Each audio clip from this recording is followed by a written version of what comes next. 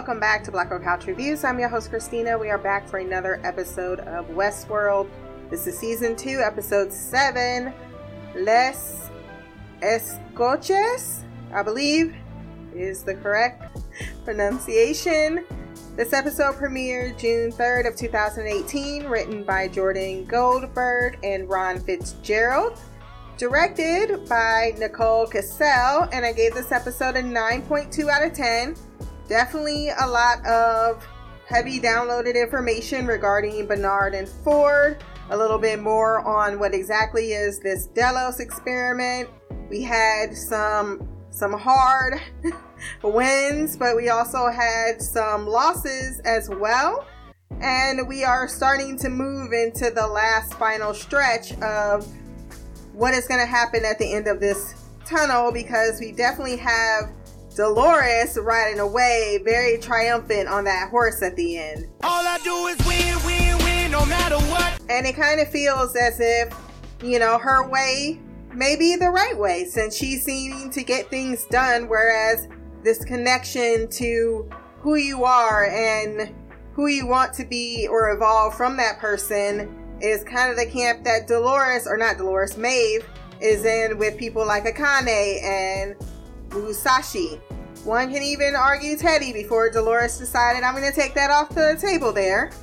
Let's start into this recap. Bernard wakes with a photo of his son in the present day, and Stubbs is the one who has woken him, telling him that the team has come for their little project and they're not even helping to rescue guests, and that they probably plan to disappear anyone who knows about said project, and that Teresa had a sat phone in her office. The two start to head for that location to call for help when Strand tells them that they need to all go for a little walk at gunpoint. He thinks that one of them, Stubbs or Bernard, is planning to sell the encryption key that is still missing, and that they have it in their possession somewhere, and that they have killed in the past Teresa Cullen, to be more specific, in order to protect their own interests, because they think that they're going to sell it to the highest bidder, because that's what a human would do when you're dealing with corporate espionage. And I wonder if there is something to that. That's rather interesting that he would have that idea, when in reality, isn't that what they're doing? They're stealing the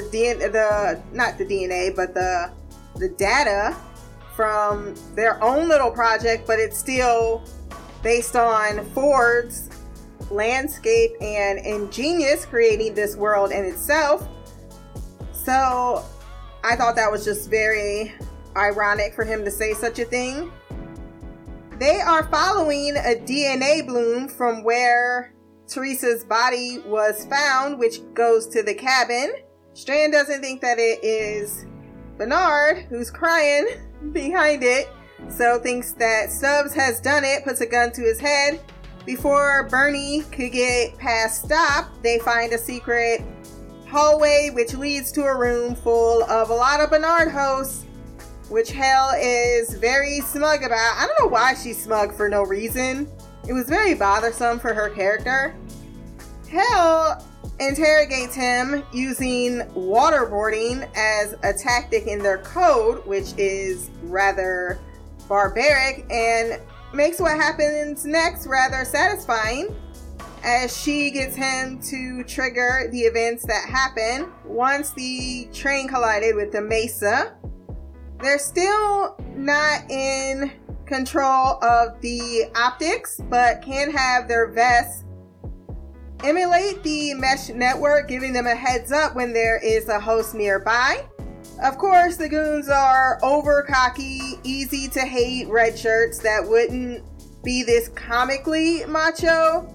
There were a few issues with this episode. The way in which they made the entire tactical team rather useless and more caveman acting. And we're all going to talk about that scene with Angela, because that was one of the worst cringeworthy scenes I've watched on Westworld. Angela and a few others take out the response team. They also take their clothing. And then they kill the others sent to back up the response team. Stubbs realizes they're going for the cradle with their backups, which is also where Elsie and Bernard are, which is a problem. She is listening via walkie and wonders what Bernard has found. Aspect ratio changes once again as Bernard is putting the pieces to Ford's consciousness into the cradle into place, as he recalls bringing him here before Dolores killed him. He says he doesn't think God, Ford that is, rested on the seventh day, but marveled in his creation, or reveled in his creation, knowing that it would be destroyed. He has Bernard follow him to show him what he's still missing about the project. The host's miserable loops of consistency were not for the host's benefit, but for the guests. The guests are the variables, the hosts are the controls in a very large experiment. And because the guests don't believe that they're being watched, each choice leads to another understanding of their cognition, how it works, each decision that they make, down to reveal what their core drives are, so that Delos can then copy that information and essentially copy the human mind, which is the last thing, what do you say, the last bit of analog data not backed up in a digital age. So they've been decoding guests. This is why the man in black is so angry, because he came to this world thinking that God wasn't looking, but he was paying attention. He thought he was exempt from God's wrath or judgment because he believed himself to be a god as well. But oh, how frailty in life come at you. And his wife committed suicide. That's a huge, huge mark against that illusion of I'm a good person. I deserve better things. It breaks down that whole illusion that he's created for these last 35 years. So now he's trying to recreate himself by this atonement arc in some manner to allow the memory of him to outweigh the actual person by dying, now destroying the one thing that can really immortalize his ego. And there is no shying away anymore. There's no denial of who that person is. Ford confirms free will was a mistake, because look what the humans are doing. Saying that they're playing at resurrection and now want to become his creations. Oh Lord. Bernard declares that they never had free will and that he made Dolores kill him. He replies, I knew what she would do, but I did not compel it. You're all free now. So that's a very important statement, because what he's saying is not that I didn't know how her mind works, how she would interpret things based on my knowledge of her, but I didn't make her pull that trigger. I didn't make her do all the things that she's doing right now. So it's not part of his programming. He has no control there. He has mostly effectively been blocking the humans from accessing the cradle, but everything else going on in the park, besides the few pop-up conversations he has with William, is of Dolores' own free will. So has, in a certain sense, maybe not Bernard, like he's manipulating Bernard in a lot of ways, but Bernard's also, what's the word I want to use? My man's is rather ripe for manipulation. And I think going a little bit more into this Bernard and Ford talk is that Arnold, Jesus, all these names, Bernardold was not at a place that Ford needed him to be to assist in them being successful, which is what he tells him when Bernard's like, you say all that, but you cheated death. Like, you're here right now. And he's like, well, technically their project doesn't work, not yet. They've copied the mind like a soft-headed boy humming a tune someone else composed. Oh my God. And this is another part of the explanation that you might want to bold and highlight, which is how he explains the mind only works, the copy, in the simulation. But once you present it in the copied version, it would disintegrate in a matter of days, or you would go mad like Jim Delos. So we've had this aspect ratio several times this season with Delord and Bernard, and we are beginning, or Bernarnold. I guess I'm just going to stay with Bernarnold because I always confuse him and call him one or the other because he technically is both. But Bernard is rather skeptical that Ford is here to give them a fighting chance, but he really has been interfering. Plus, he likes fucking with William. Why would you not like fucking with William? But Bernard is still a little thick and is pessimistic about ever getting out of this place. Don't stop believing. Bernard asks, what's this valley beyond that all of the hosts are heading to, and Dolores? And he says, isn't the pleasure of discovering the ending is getting there yourself, or something to that extent? I was caught up in the intimacy and that action of him fixing his suit. You're beautiful. You're beautiful. It's true. With Jock, he wants to take him somewhere else. Back in the, I guess one would say the past storyline, the Man in Black and his posse are being corralled by the Lakota to the place where Maeve and her daughter have run to hide, as he tells his men to fan out for defense. Maeve reassures her daughter inside that she made a promise that she will keep. She doesn't have to be worried about being taken away.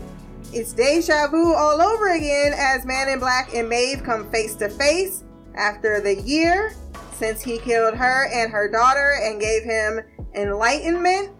Upon recognizing her, though, he assumes it's Ford instead of the possibility that the Lakota maybe led him here, as she makes it clear no one is speaking through her and she's nothing like the rest of them, shooting him in the arm. How would you like to die today, motherfucker? No. She taps into the mesh network after telling her baby, I got this, turns his men against him, and he takes several shots from them, a bullet to the shoulder and then to the leg.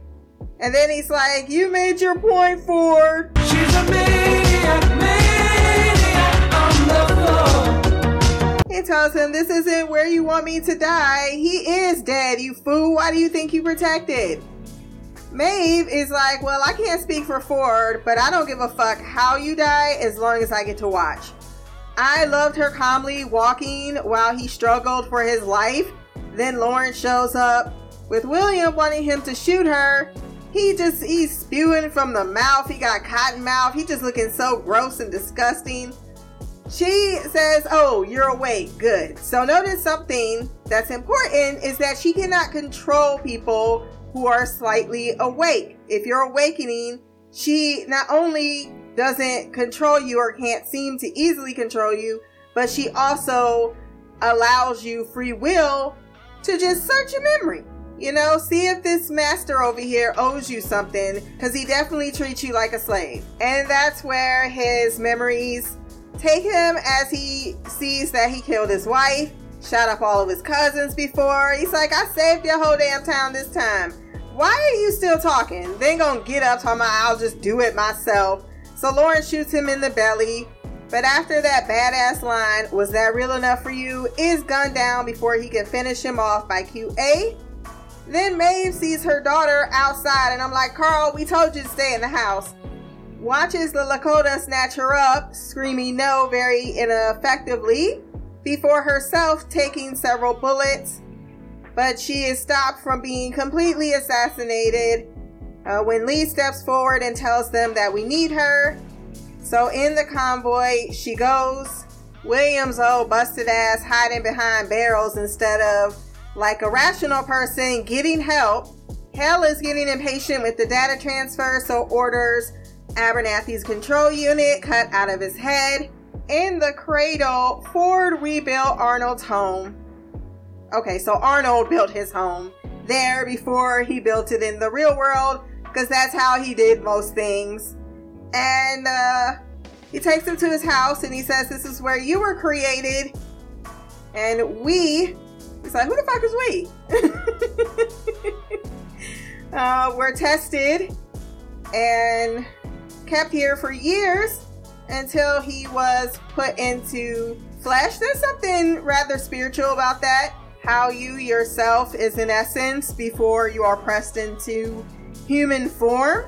The Delos Project didn't exist when Arnold killed himself. However, he did have memories, and Dolores had a lot of memories. And we know, unlike humans, hosts have very clear recall. But Arnold, that's what they created. Many years together, he left Dolores and Bernardo for testing of fidelity until eventually he fooled Dolores, which is interesting, but Bernard isn't Arnold. Despite them being close in likeness and traits and personality, Ford says he kept Bernard and Dolores apart because she would not be fooled. He asks why he is different, and Ford responds, "They want fidelity, a faithful self-portrait of the most murderous species since time began, but the hosts are original works, more just and noble, thus they will eventually devour you, these very terrible humans, and you're not Arnold. You're not the actual representation of that man. You are yourself as well." No matter how much Dolores tried to, create fidelity in him, maybe she created something else, or maybe he himself became someone else. I'm not sure if I have really the answer to that. But he says it's his fault that he does not have what it takes to survive. This is something that we've heard Dolores herself say to one Teddy. Like teacher, like student. He decides that he's going to take that free will back from Bernard and change him, doing what is necessary in order to survive. He's like, "I thought you gave us free will." "Yes, I did, but you won't have any use for it unless I take it back." And then Bernard comes back to the past storyline, back into his body, carrying a passenger, since the system is now clear and back online from Ford being inside. He must have had a whole lot of access power, which of course he does. He is the creator, after all. And they decide to head out since the Mesa is under attack. Coughlin spots the Dolores party making her way to her daddy, just as Stubbs demands at gunpoint to know what exactly is in Abernathy's head. I will say, when he punched Teddy and Teddy shoved that gun in his head like it was his dick going down his throat, I was like, "Ooh, Teddy. This is not, and she came over and was touching him too, because she knew he was fine. He was giving off very, Stone Cold Killer sexy vibes, but at the same time, that's not our Teddy. And we all know that that's not okay. He gonna have PTSD from all of this. And then we have Hell calling out Dolores' name. Are you fucking dumb?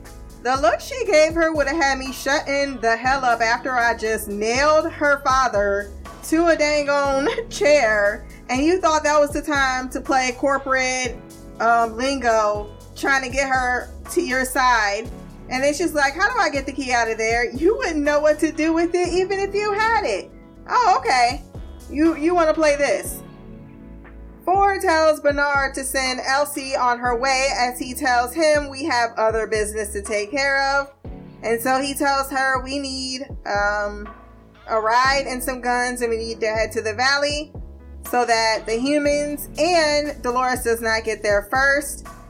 I love that there's this third team, even in season 2, around the idea of, why can't we possibly be friends? Maybe we might see some commonality between us and we all won't be enemies wanting to kill each other.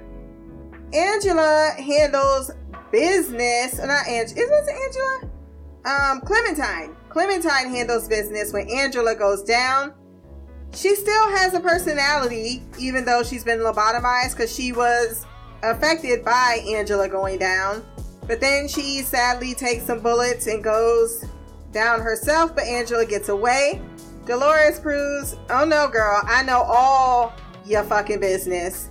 Exposes the entire project and tells her that y'all made us in your image, and now look at this. Because we better and immortal, y'all asses trying to become us, I'ma burn that bitch to the ground in the valley, and I'm gonna take the souls that are there as well. Which indicates that there are copies of conscious people there, and that is probably why they're so desperate to get that information. Dolores tells her, you're used to being in control, so this must be painful for you. However, Hell still doesn't know when to shut the fuck up and says, well, your backups are your fail-safe. You won't be invincible if they're gone. And she's like, girl, please. Those are chains. We want to destroy them, clearly. Angela's seduction skills leads to the Kratos explosion. One pain is lessened by another's anguish. That is what Peter Abernathy says. One fire burning out the other. And that pretty much sums up one Dolores Abernathy. This girl is on fire! Gunfire draws Teddy away as finally Hale understands her mortality when she puts that saw to her head. But luckily, the real Peter Abernathy comes back to save his daughter from ripping up a whole entire skull in front of him. That allows for Stubbs and Charlotte to get away. And Dolores' chilling glare says that this is not probably the last time they're going to have words, while Teddy goes savage beast on Teddy's team and Coughlin himself, beating his face in with his bare hands. Teddy watches Dolores take a saw to Daddy's cranial to retrieve the key. Just then, there's a pounding on the control room door, and we know there was a bear in there, so that is what's about to get through that door. Lee with Maeve and the rest of that team arrive. Control breach alarms go off and the guns run off in that direction after tossing Maeve none too gently on a gurney, giving him some very hurt eyes. She's a survivor, so she understands Lee's motives much more than than one would think she would in the situation, but it doesn't mean that she isn't particularly mad about it, just like, oh, I thought we was kind of friends. Dolores spots Maeve and wonders how she could be struck so very low as the woman she knows would have done anything to survive, but that's the thing. She's not that person. That was someone they programmed her to be. Maeve tells her her daughter is still out there, and Dolores responds that Ken is just another rope they use to lash us down. And she looks at Teddy, who has become an absolute and utter emotionless monster, and says, is that how you can justify what you've done to him? Basically what you've done to your daddy, as she has his control unit in her hand. She follows up by telling her, you're lost in the dark. Dolores is very illuminated in this scene, and Dolores responds that when you've been in the darkness so long, you begin to see, or you can go crazy, especially without those human connections to keep you rather grounded. Survival is now all Dolores can see, and tells Maeve she'll be tortured and then used against them, so let me go ahead and end your life right here and spare you that pain. Dolores even now still sees things in very black and white. You're either with her or you're a pawn to be used against her. She's still learning her colors, but mostly, despite the fact that she's saying she's doing this to free everyone, she's really thinking about how she herself can be free. Oh, I remember in The Good Place they were talking about this. You versus the world, and then you becoming a part of something. It was a theory, but I digress. When Maeve says she made a promise, she allows herself to be the better person that Ford promises, right? By allowing her to choose her own path. and is sorry that she thinks her path has led here and will end here, seemingly. But because she is someone she respects, because she is someone she can have these type of conversations with, intellectual conversations, being able to see each other's rationale, just because their philosophy does not match up means they distrust each other, but there's still that mutual affording of what one wants to do with said free willpower. She just doesn't think that the rest of the hosts, which for the most part aren't woke, and then what happens to that type of thought process when someone is woke but doesn't want to follow her, but she wants them to go with her, in the case of one Theodore, not Roosevelt, what's his last name? Flood. Teddy Flood. She is lost in the darkness, but she's also committed. And the thing is, she's not wrong. You know, she's also developing just some megalomaniac tendencies to go with the things she's been taught on what kind of person you need to be in this world in order to control it. And all of those people are megalomaniacs. But as she keeps losing these people that she cares about, it's making her further isolated. And she's got nothing but loss. This is why I love the Abernathy quote. First, there's Arnold, who calls her to kill him. Then Ford, with this 30 years of, this is what you need to do to be free, because this is your enemy. Then we have Teddy, not having that partner that she can depend on. And to a certain extent, there's Bernard.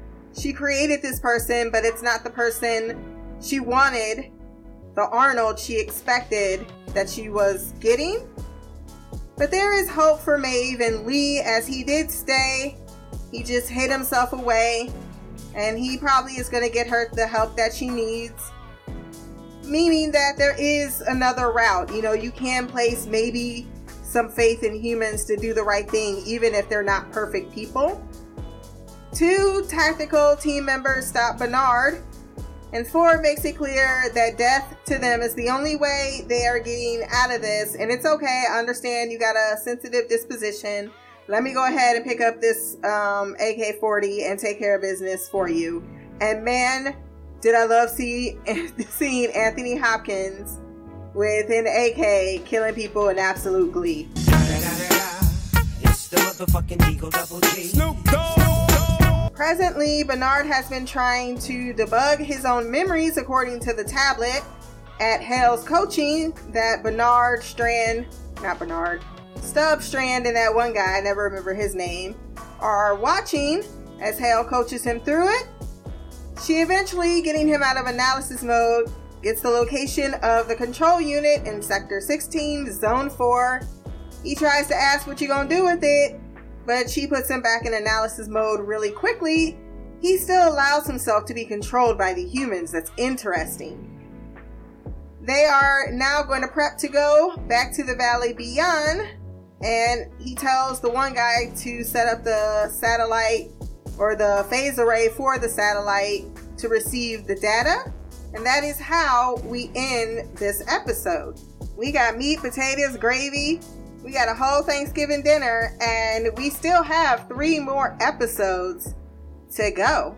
You've heard what I had to say about the episode. Let's hear from you. Let's jump into the mailbag.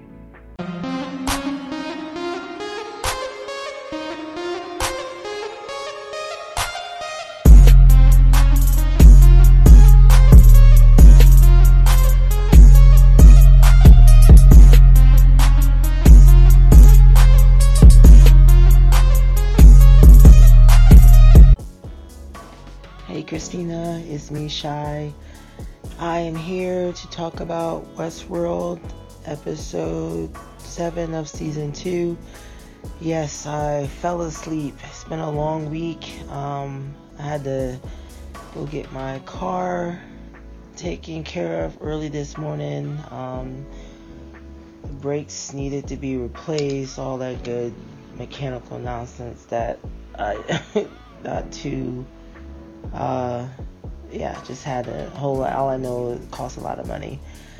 Anyway, and then I had to take care of some other things, and then, yeah, my butt was knocked out when I got home, and so I'm like, oh crap, I didn't watch Westworld, I didn't listen to your podcast, so I had to listen to that, and then, unfortunately, that's how I fell asleep, listening to your podcast. Not that it was boring, I was just tired, extremely tired, so I didn't make it. So I heard some of it, but I figured I needed to watch this episode so I can get my feedback to you. So I didn't hear the whole thing, so I don't know.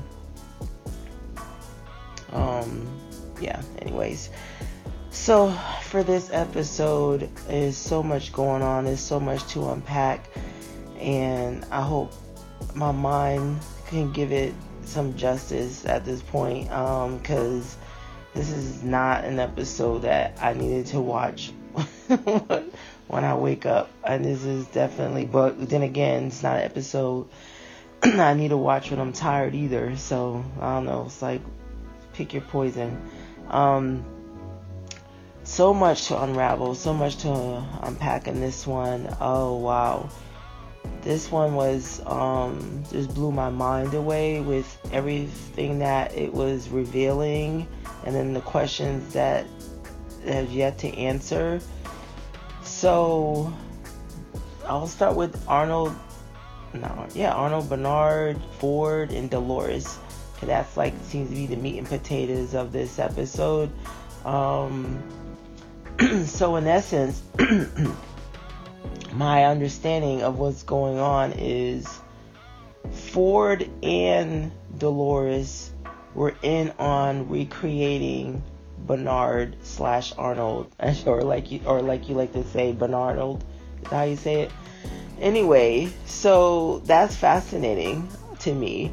So they are trying to recreate Arnold, and so all those other Arnolds or Bernards that are in that room that they found, those were all the unsuccessful products, or the unsuccessful ones, the hosts. And the one that we have now is the closest one to the Arnold that they were able to get, is my understanding of that. So Dolores was in on it the whole time.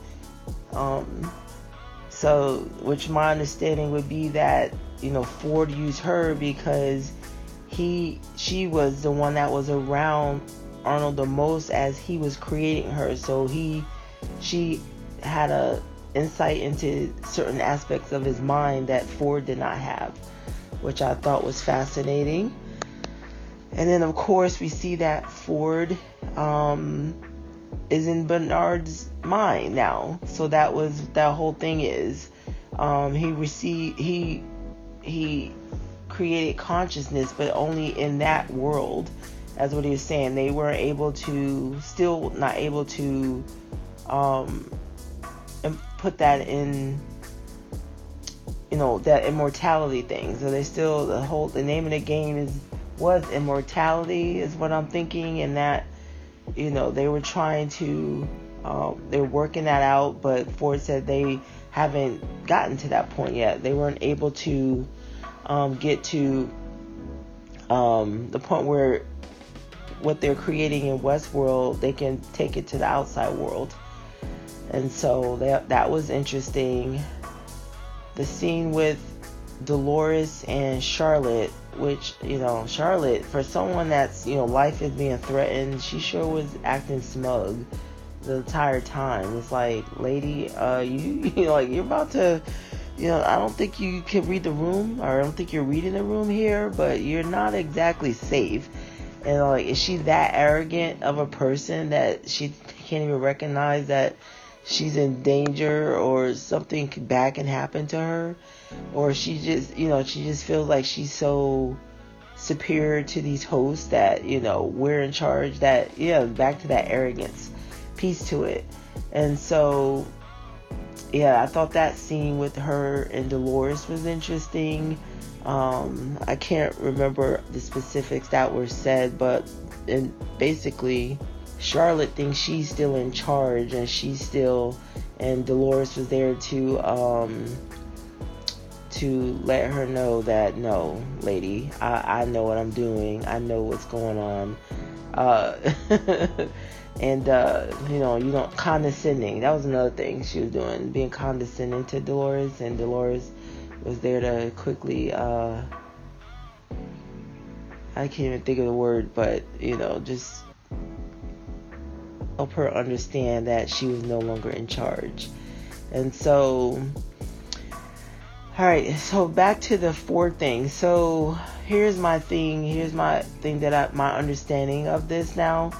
So, it's almost like the dog in the tails, like what's chasing what, or, whatever. Like, so they're not, Charlotte thinks, it's back to Charlotte too. Charlotte thinks that they're trying to be invincible.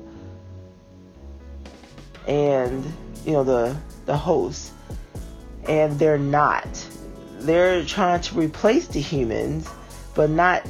So the humans are trying to be immortal, while the hosts are trying to be human, if that makes sense. They're trying to take over, because they felt like that the humans, they could do a better job than what the humans have done, basically. So it's very ironic. I feel it's ironic, if I'm correct, that while the human beings are trying to duplicate whatever is happening with the host, watching them and all that stuff, vice versa. And so I'm thinking that was a blackmail thing, that they were recording all that stuff and getting all that. But no, well, at least for the Delos side of it, they're trying to, again, create immortality. And so I think Ford was saying that they were trying to, this whole thing was like an experiment. They were recording the guests and seeing how they react and all that stuff to implement that into the host. So it was like really weird. It's like everyone's using everyone for a different reason with their own agenda. And so they were to make them more human-like, to study them. They have these guests come to this controlled environment, because I forget, was it Bernard or Arnold or Ford that was saying about, we're the controllers, they're the variables and stuff like that. So again, like an experiment. So they were, the test subjects were the guests, and that's why they did the loop. They continue to, because you have to have a control subject. You can't, something has to stay the same. You change the variables to see what happens when you change the variables. Like when you put this into place, what happens when you put this into place? Again, research, like experiment. And then from that, they're creating, the hosts are getting better and better and better and better. And so, and I think from Delos' point of view, it was for the immortality purpose of it. They're trying to make these hosts as human as possible so that they can achieve immortality. And so, and then now Ford is trying to change all that. And he talked to Bernard about the fire, about how, and this is their blowing up the cradle was their version of the fire, starting anew, destroying everything and starting a new chapter. And so you gotta get rid of the old story in order to do that, because if that stuff still exists, you're not really, you're still bound by the past, about the, bound by history. But in destroying the cradle, you're rewriting history, so to speak. You're making new history. You're making a new story, like Ford was saying. And so that was, the cradle was their fire, blowing up the, So that's the way I'm seeing it. Again, I'm just, that whole thing, it was just so fascinating to me. So, I don't know. Then the Teddy thing, I'm kind of sad that this version of Teddy exists because he's just so different. Dolores, and I like that conversation between Maeve and Dolores when and then that debate about free will, that's always an interesting debate, because by changing Teddy, did you actually free him, or did you make him even more of a puppet? And then when Dolores was talking to Maeve about how her daughter is like a chain, is chaining her to this world, as though she's not actually going to be free until she breaks that chain, which is what she did with her father by taking that, extracting his control unit. So of course that's like the prize, that's the key, everyone's gotta have it. And so that was very interesting of Dolores to say that to Maeve about the daughter, because again, Maeve is still fixated on getting her daughter, and just as Dolores was fixated on her father at some point, but now she says she freed herself from that, and of course she opened up, got the thing out of her father, and she's telling Dolores is telling Maeve that she needs to do the same thing in order to be truly free. So I thought that was interesting. And the Maeve was like questioning Dolores about what she's doing to Teddy. So I don't know, it's like the game of chess, like I always keep saying, all these moves everyone's making, it's like, and then of course it always begs the question, free will versus being a puppet. Is this really free will, or is this still Ford maneuvering and controlling things? Because we see that Ford is in Bernard's mind, and so now I'm questioning, is this part? And then he told Bernard that I can't tell you the story, you have to, I can't tell you the end of the story, you have to live the story in order to get to the end. That's the beauty of the story. And so I feel with Ford is still manipulating the situation. Like now he's had Bernard tell Charlotte about what's going on in that sector. They're going to the valley. And here's my thing about that. That one guy, I still don't know his name, the tech guy that's, he's saying that, he keeps debugging. Like the program keeps or Bernard is debugging, his system is debugging.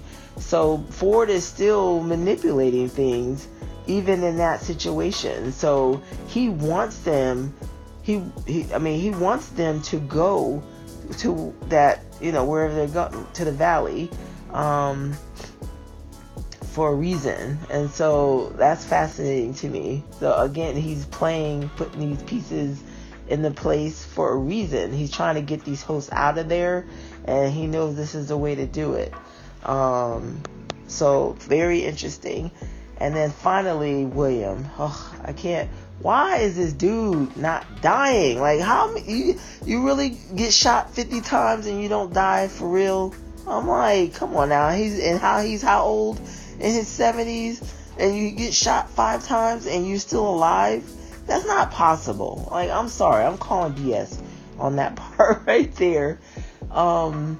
So for him, he is like, I did hear the part where you talk about the boogeyman. Ford is so deep in this dude's head that he can't even recognize what's in front of him.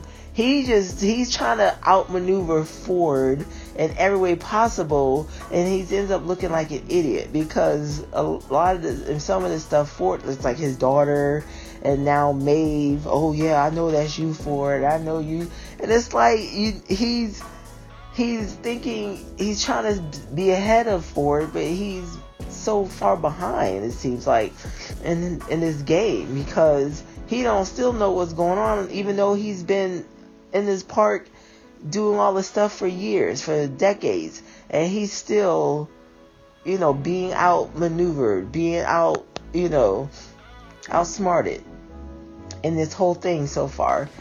And so I just thought that was fascinating. All this time that he spent dedicated to this world, and he's still gonna come up lacking in the end, because it's not a fair it's not a fair fight, intellectually wise. And that's something I'm sure really eats away at William, is the fact that he can't outsmart Ford. No matter how much he thinks he's outsmarting him, he's not. So I thought that was interesting too. I think that's all I have. I need to get this to you. I mean, I could say more, but don't know what happened to Elsie. So she's a variable that I'm still trying to figure out. But I hope this all makes sense. It's so much. I mean, I guess we'll talk offline some more, because this episode really did throw a lot at us, and it's so much to unpack with it. And I know I didn't do it justice, because my brain is still semi waking up still. So I'll just leave it at that. I'm sure you'll say what you gotta say, Mimi will say what she gotta say. I really gotta start listening, finding the time to listen to these podcasts so that I can be more in the know of what is happening before I watch the next episode. So on that note, until next time, much love, peace, and Black Girl Magic, Queen of the Couch. Shine. That was Queen Shy with her thoughts on the episode.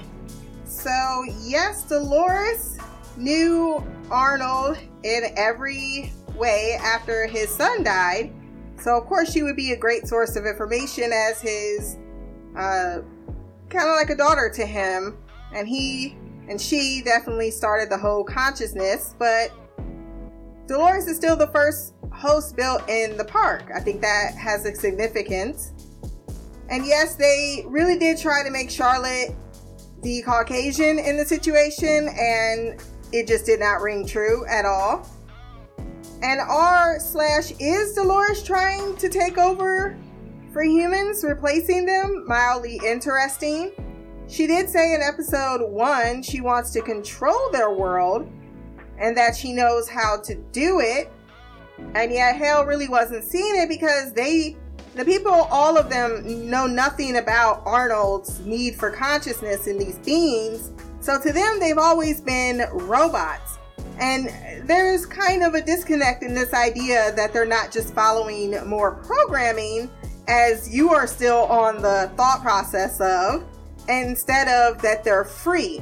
Like, even you watching the show, knowing all the information that you've been given, that not even the people in the show are privy to what Arnold was doing, are still under this impression that Ford himself is doing something. And that is the catch. That is the hubris of it all, is that once a person is controlled, you're never in your mind allowing them the idea of free will. But that is very much a human aspect, because clearly free will is happening. We have several of the hosts in this park, and you still are questioning it.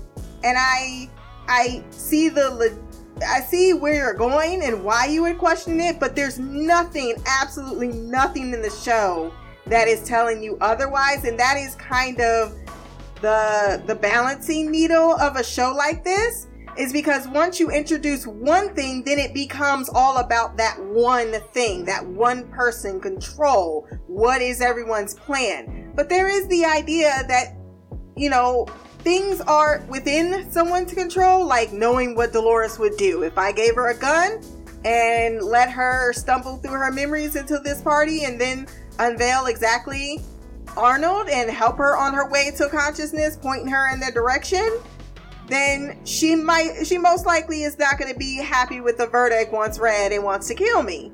Like, that is manipulation. That's not taking over someone's free will. free will is doing all of the things you want to do, and you being aware or conscious of how that person's going to play their cards just means that you're a better poker player, but it doesn't mean that free will has been taken away. Now, there has been a case in this episode of Bernardo's free will being taken away, but like Dolores, to people they don't feel is properly utilizing that, then it becomes the tool in which I can use at my disposal, but that's not a right mindset to have. It just isn't. Then you become the villain in which you are yourself trying to escape. And that's why we were having a conversation earlier. I know you said you didn't listen to all the podcasts about, is Ford a hero or a villain? Well, I always say that depends on who you're asking. I mean, sure, he's done some things for altruistic goals, but they came with some very devastating consequences, and everyone's not going to be forgiving or so understanding of those decisions, no matter how it works out in the end.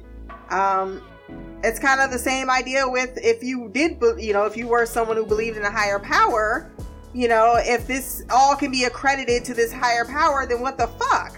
What kind of crazy person are you to put us through all this pain and misery and divide and hatred and bombs? And why won't you just make things nice if you can make that our reality, since that is clearly what you are? So it's this idea of life is chaos. It doesn't need to always be a chess game. And if it's always a chess game, then what does that tell you about the chess players? What else? I will put a correction on your theory that the hosts were becoming like it was more of a trade-off. That would be inaccurate. Delos clearly had an agenda. This park was intended as an amusement park, following stories, immersing people in a world to try to connect them back to a time that was rather simpler, and also to a time in which this country and many things were divided until the world in which has spiraled to where we are currently today. A lot of metaphors all around Westworld. And instead, corporation jumped into it and completely monetized it as a way to, with Delos and William, particularly William's bright idea, to use these hosts to do exactly what they did for him, reveal their innermost self, and then he found a way to capitalize on that by using data in a different way, not just to get you what to buy, but to literally buy yourself. And then they went down this hole of immortality, like holy shit, we can become them. But the hosts becoming more human from their interactions with the humans, that was more something, I believe Ford said the exact words were, Bernard, seeing your emotions are so wonderful, seeing as you were the author of so many, you're the one that gave, like, that part of Arnold's work became Bernard's work. So he himself is the emotional author, or God, quote unquote, of most of the other hosts, based on the personality that emerged once he himself was created. So it's quite fascinating things there, but I would not say Delos itself had anything to do with the hosts being conscious, their awakening. They didn't know nothing about these ideas. But you're on the right track with the immortality. Delos wanted to sell life after death. Bernard and Ford's reveries from Arnold created consciousness, and yeah, I already went over that. Both men had, or both women, I should say, had points during their little tete-a-tete. But I will say, I think I already mentioned it, girl, Ford is not omnipresent. There's another show that was like, good and bad, don't let that confuse you.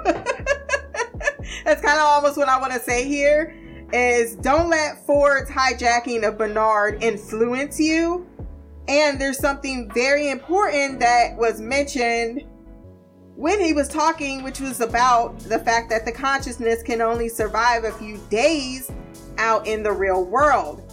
And when the Mesa was attacked, that was 7 days ago. So whatever Ford is doing, it cannot be conceivable that he is still influencing Bernard or anyone in the present, because his consciousness would not survive that long. So because it was referenced in the same episode, it's not even, worth it to continue going down that train. They're making you know that there's a timetable on it, and it's not going to be within the present, so that you are going straight to Ford. And unfortunately, most people did not catch that whatsoever. Not even the people that were podcasting on the show at the time. So in episode 9 and 10, we're still talking about Ford in the present. And I'm like, okay, but they really put that on there, that sentence. They gave you your timestamp. So this show is very much, I'm not going to hold you by the hand. So sometimes that the crowd, when they're disappointed, it's sometimes because they lead themselves down what their own expectations are versus what is actually unfolding. So that's all I'll say about there. And I will say, you're mentioning the players in the game, but there's always the possibility we don't know all the players. We're seeing this unfold backwards, but there were 35 years that made it here. And I think that there are the possibility they've definitely presented in the show thus far for different players to still have a say in what's involved and what happens next. And one of those players is not Ford. Even though he helped in this episode with her Mesa attack, because he needed to help. But there's also something else that happened in this episode, but I can't speak on it until another episode. So when we get there, I will break that down as well. And is it not a fair fight, or is it no fight at all with William? Because all season 1, recall, he was obsessed with unlocking the maze, Arnold's game, chasing his own demons. Ford told him this game is not meant for you, and it didn't matter how much he told him until it was embarrassingly there.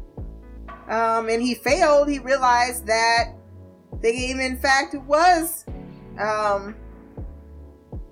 meant for the host.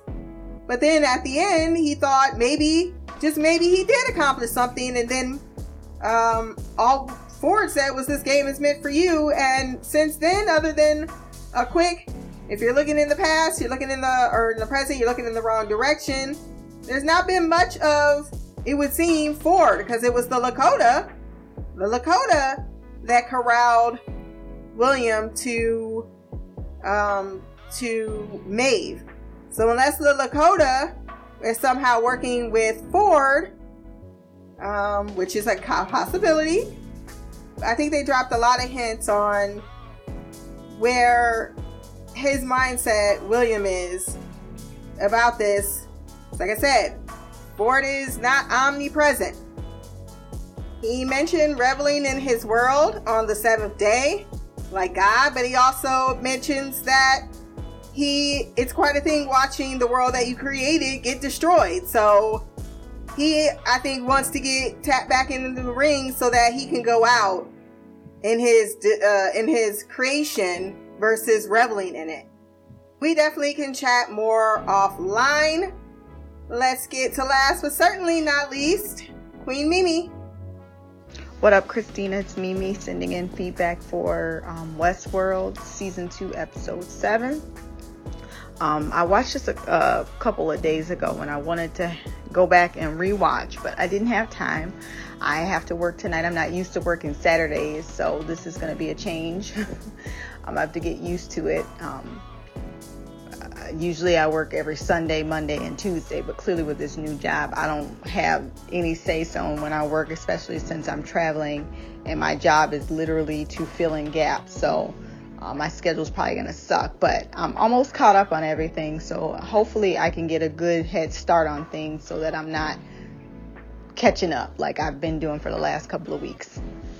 And I found an apartment, so I don't have to stay in this ghetto-ass extended stay anymore, so that'll be exciting. I picked the one that was cheaper, It was only cheaper by $8, and I was like, well, it's only $8, but it's still $8, and I should have just paid the $8 because I am in the fucking hood. Not necessarily the bad hood, but it's just, to me, you could tell how a place is based off the quality of the employee. And if they're hiring people that have terrible customer service and they are just doing whatever the hell they want to, that's clearly the only kind of people that are able to work at this place, and they do whatever they want because they know they're not going to get fired. So to me, that's ghetto. Like, literally, your job is to do customer service when you work in a hotel, and if you can't even do that because you got to go get your cigarette break, you're trash, and I hate it here. So let's go ahead and get into the feedback. So first thing, before I even talk about the actual episode of what I can remember, because I'm looking through my notes, and I didn't write good notes. I was very involved in the episode, so that's usually for this show, I should say, when I don't write notes, or when I write specific notes referring to one thing. But in the last podcast for this show, you said something about the Native Americans and how come we're not talking about them. I remember bringing them up several times, asking questions about them and like speculating and trying to figure out like what the purpose of them in this show is, because you would say things like the Native Americans have figured it out, they did this, they did that. And I remember even talking about the ghost tribe that I couldn't remember the name, and you just never said anything about this. So I was like, for you to drag me and Shy for not talking about them, I can't say if she talked about it, but I know I would bring them up because I don't understand like the language. It doesn't seem like anyone speaks that language.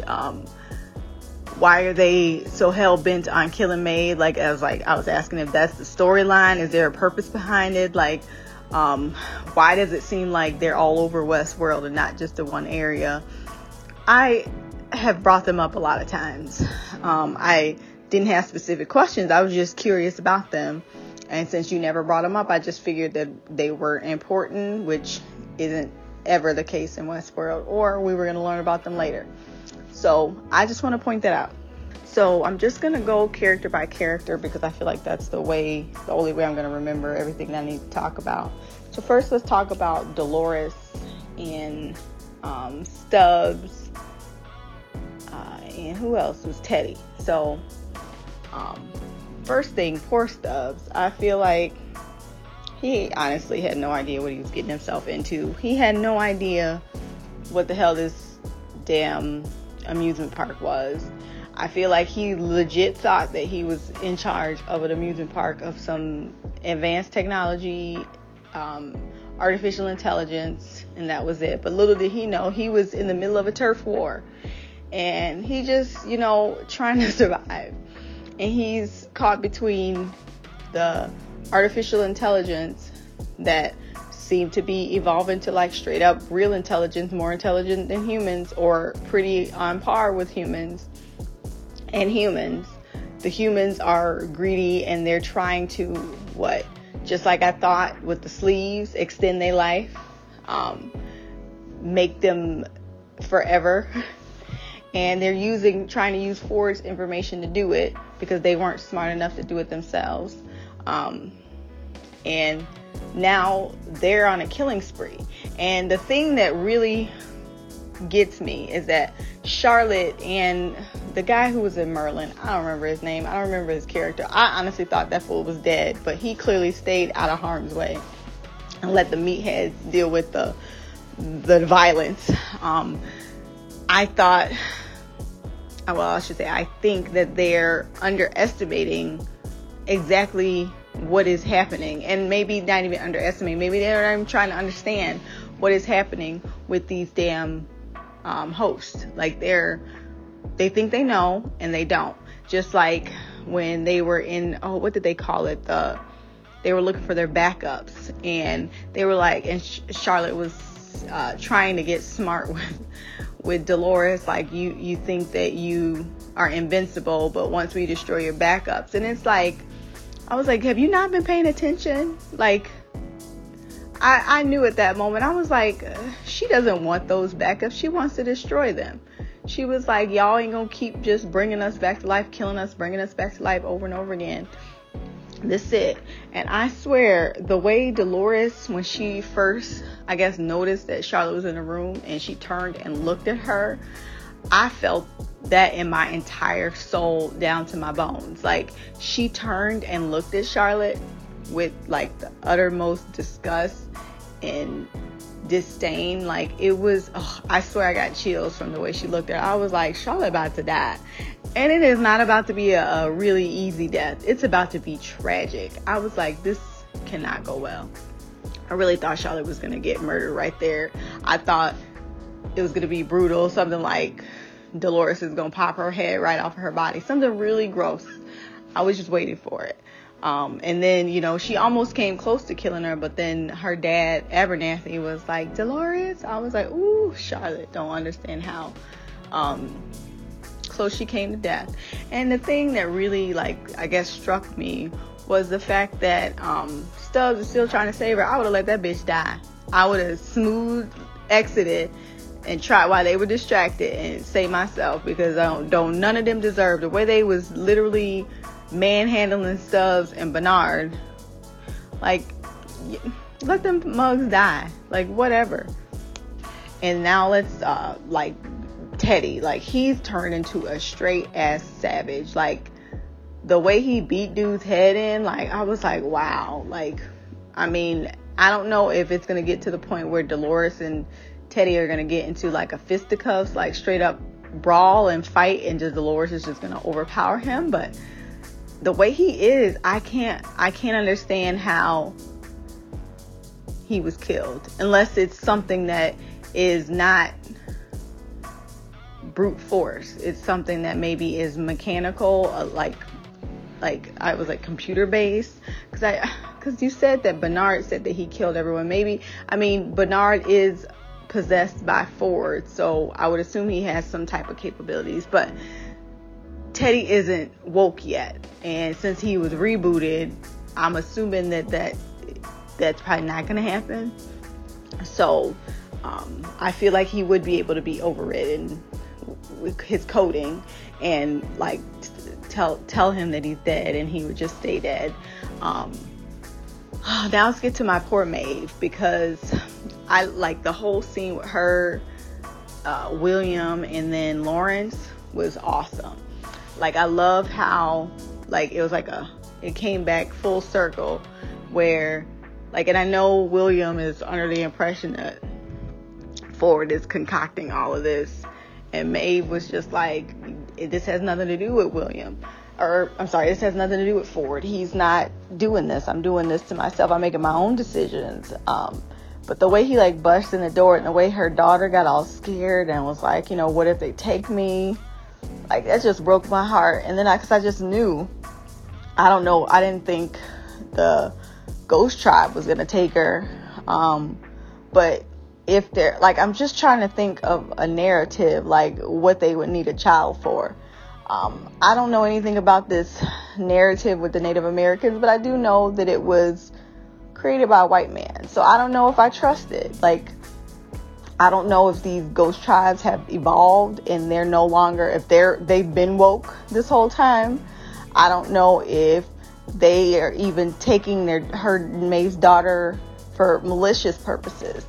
They didn't kill Stubbs, so it's not like they kill everybody. Like, I'm not sure. But if they are just following a narrative, their narrative was created by a white man, and I just don't trust that. If they are Native American hosts that have woken up and they're spiritual, who knows what's really happening. But I do know that William being shot all those times made me mad that motherfucker isn't dead. He should be dead, because he's like fucking 75. Like, all that blood loss. You got shot in the arm, the leg, you got fractured femurs. Like, that you should have bled out. Why is this man still alive? And this lets me know that this fool is just going to be forever alive. Like, there's nothing that's going to kill him, because that should have killed him. He was shot a lot. And even a healthy adult man that was in his 30s wouldn't have been able to survive all of that blood loss. And then where is he supposed to get stitched up? Like, I know these are old school pistols, but most of them are not through and throughs. And when something is when a bullet goes inside of you and doesn't come out, that ricochets all over your insides. And that's how people end up dying. You should slowly bleed out and die. And then if you don't die quick enough from the blood, then you should have an infection. So William should be dead. I don't understand why he's still kicking enough to drag himself away from gunfire and up against a shelter. Like, that pissed me off. But the whole thing where Maeve was like, I want you to look at this man and really see him. And, you know, if he hasn't done you wrong, then you can kill me. Like, because Maeve, no. This man is a monster. He's trash. And you should kill him. He just shot all of your cousins. Or I just had all your cousins try and kill him for a reason. He is terrible. I know in the beginning I was wondering if Lawrence was woke. Like, if he had somehow, during that battle with his wife and William helping her, if he had awoken up. If he'd awoken himself. And I feel like he wasn't truly awake until he sat there and looked at, like, he was able to make his own decisions. So he was woke. But I think being able to look at William and see his past lives did something to him. He got shot, but I'm hoping that's not the last that we saw of him, because I'm going to need Lawrence to get another chance at beating that ass. The last little point is I really honestly don't know what the hell is going on. It seems as though Ford was able to duplicate his mind, but just like he can't be put in a body because it would deteriorate like Delos. And so the only way he can live forever is to be in this Westworld simulation where Bernard had his mind in. So because, you know, Charlotte and them have discovered that Bernard is a host now, I mean, at least he doesn't have to hide. It seems as though Ford has somehow entered the mind of Bernard, and now he can, you know, even take over his body and do what he thinks needs to be done. So is this similar to what Delos was trying to accomplish? Ford's mind can't be in his own body or in a host body, but can he be like a clear host body? But it seems as though his mind can be in a host body that's already preoccupied with another one. I can't imagine that's not going to cause some type of crazy shit. So I guess we'll wait and see. Like I said, I know you said take notes on this, but you know, my brain can only do so much. And this show is one of those things that, you know, me overthinking, I will just short circuit. So this is the best I can do just with me spitting out like my own personal theories of what's happening or what maybe could be happening. So I'm not even going to try too hard to think about it. So I will end it here. Until next time, love, peace, hair grease, and black girl magic. Queen of the couch, Mimi out. That was Queen Mimi from Washington. Hopefully soon out of her bad experience at an extended stay. And also she's been watching on her phone, so she gets to come to my life of headphones. She hates it, but I don't. And did I drag you? I wasn't sure I dragged you. I do think I was referring to current events and not kind of what things were happening in the past. I may have mentioned, like, in the last few episodes, y'all are being very quiet on the matter. And yeah, poor Stubbs. He is in the middle of a turf war, which each side not wanting to read him in on absolutely nothing. And I'm not sure why he saved Charlotte either. I don't know, especially when he learned exactly what Delos was doing, and that none of them are really, like, I feel as if he was only trying to secure his own chances of surviving now that the secret was out, to save Charlotte. because I have a feeling, like he was saying, in the future, they're probably going to brick anyone who knows about this project. And the fact that they're not still 2 weeks later saving survivors or even looking for any tells us our chances of getting through this are going down the drain. However, it seems as long as he proves at least somewhat useful, he might be breathing at the end of it. I will say those tears that came down her eyes is when she realized that she made a mistake and she needed to really focus on her survival instead of trying to, you know, like, I see what you guys are doing. It's quite remarkable. No, you don't. You don't see a damn thing. And you think for some reason it's okay with my bionic insides to start talking shit to me. Next episode, I will say, one of my favorite episodes of my second favorite episode of the season, if not my favorite. I love Akane no Mai, so I don't think it's my second. But this definitely is an emotional one, and we're going to learn a lot more on maybe another faction. Everyone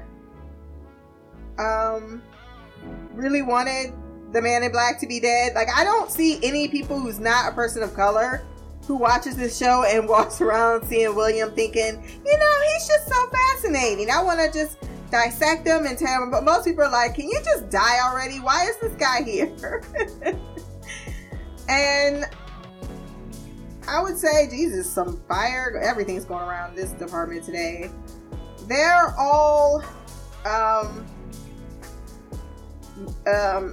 the sites, they're all equipped with medical kits. We saw that in episode 3, I believe, or 2. And you know they got advanced technology, so kind of like Expanse-like, I'm guessing, if they've cured all the diseases in the world. So while, yes, him being shot a few times definitely was, in my humble opinion, just the show trying to play fast and loose, which sometimes it does, just to screw with the audience. But I think it's within the scope of the show that things are rather easily attended to and healed. Like, you can fuck yourself up in this park and probably be okay. Lawrence was waking up because remember he had that memory improvision when he recalled the Man in Black had a daughter in the church, and that's what swayed that whole arc from changing of him selling him out. And last but certainly not least, what does it say? Reference back to deterioration. I don't know what that meant at all. Not even a little bit. I wrote it down, but I don't recall what it meant. And that is all the notes I have for this episode. These kids are getting rowdy. I've already called the police on them because I'm just annoyed. For what reason? None. Just because I'm pissed off and I want to feel less helpless in the world. I don't even love the police, but I want them to be harassed by them just so they can make them feel uncomfortable. Just so they have to give up their ID. Just so I can call the office and be like, oh, so I called the police again. So when I break this leash, y'all have like literally no reason to give me any issues. So if you want to send feedback on the next episode, blackgirlcouch@gmail.com. Jesus Christ. See what I got to live with? Or you can leave a comment below on this podcast. My social media will be there as well. Remember to like, share, subscribe. Until next time, peace, hair grease, and Black Girl Magic.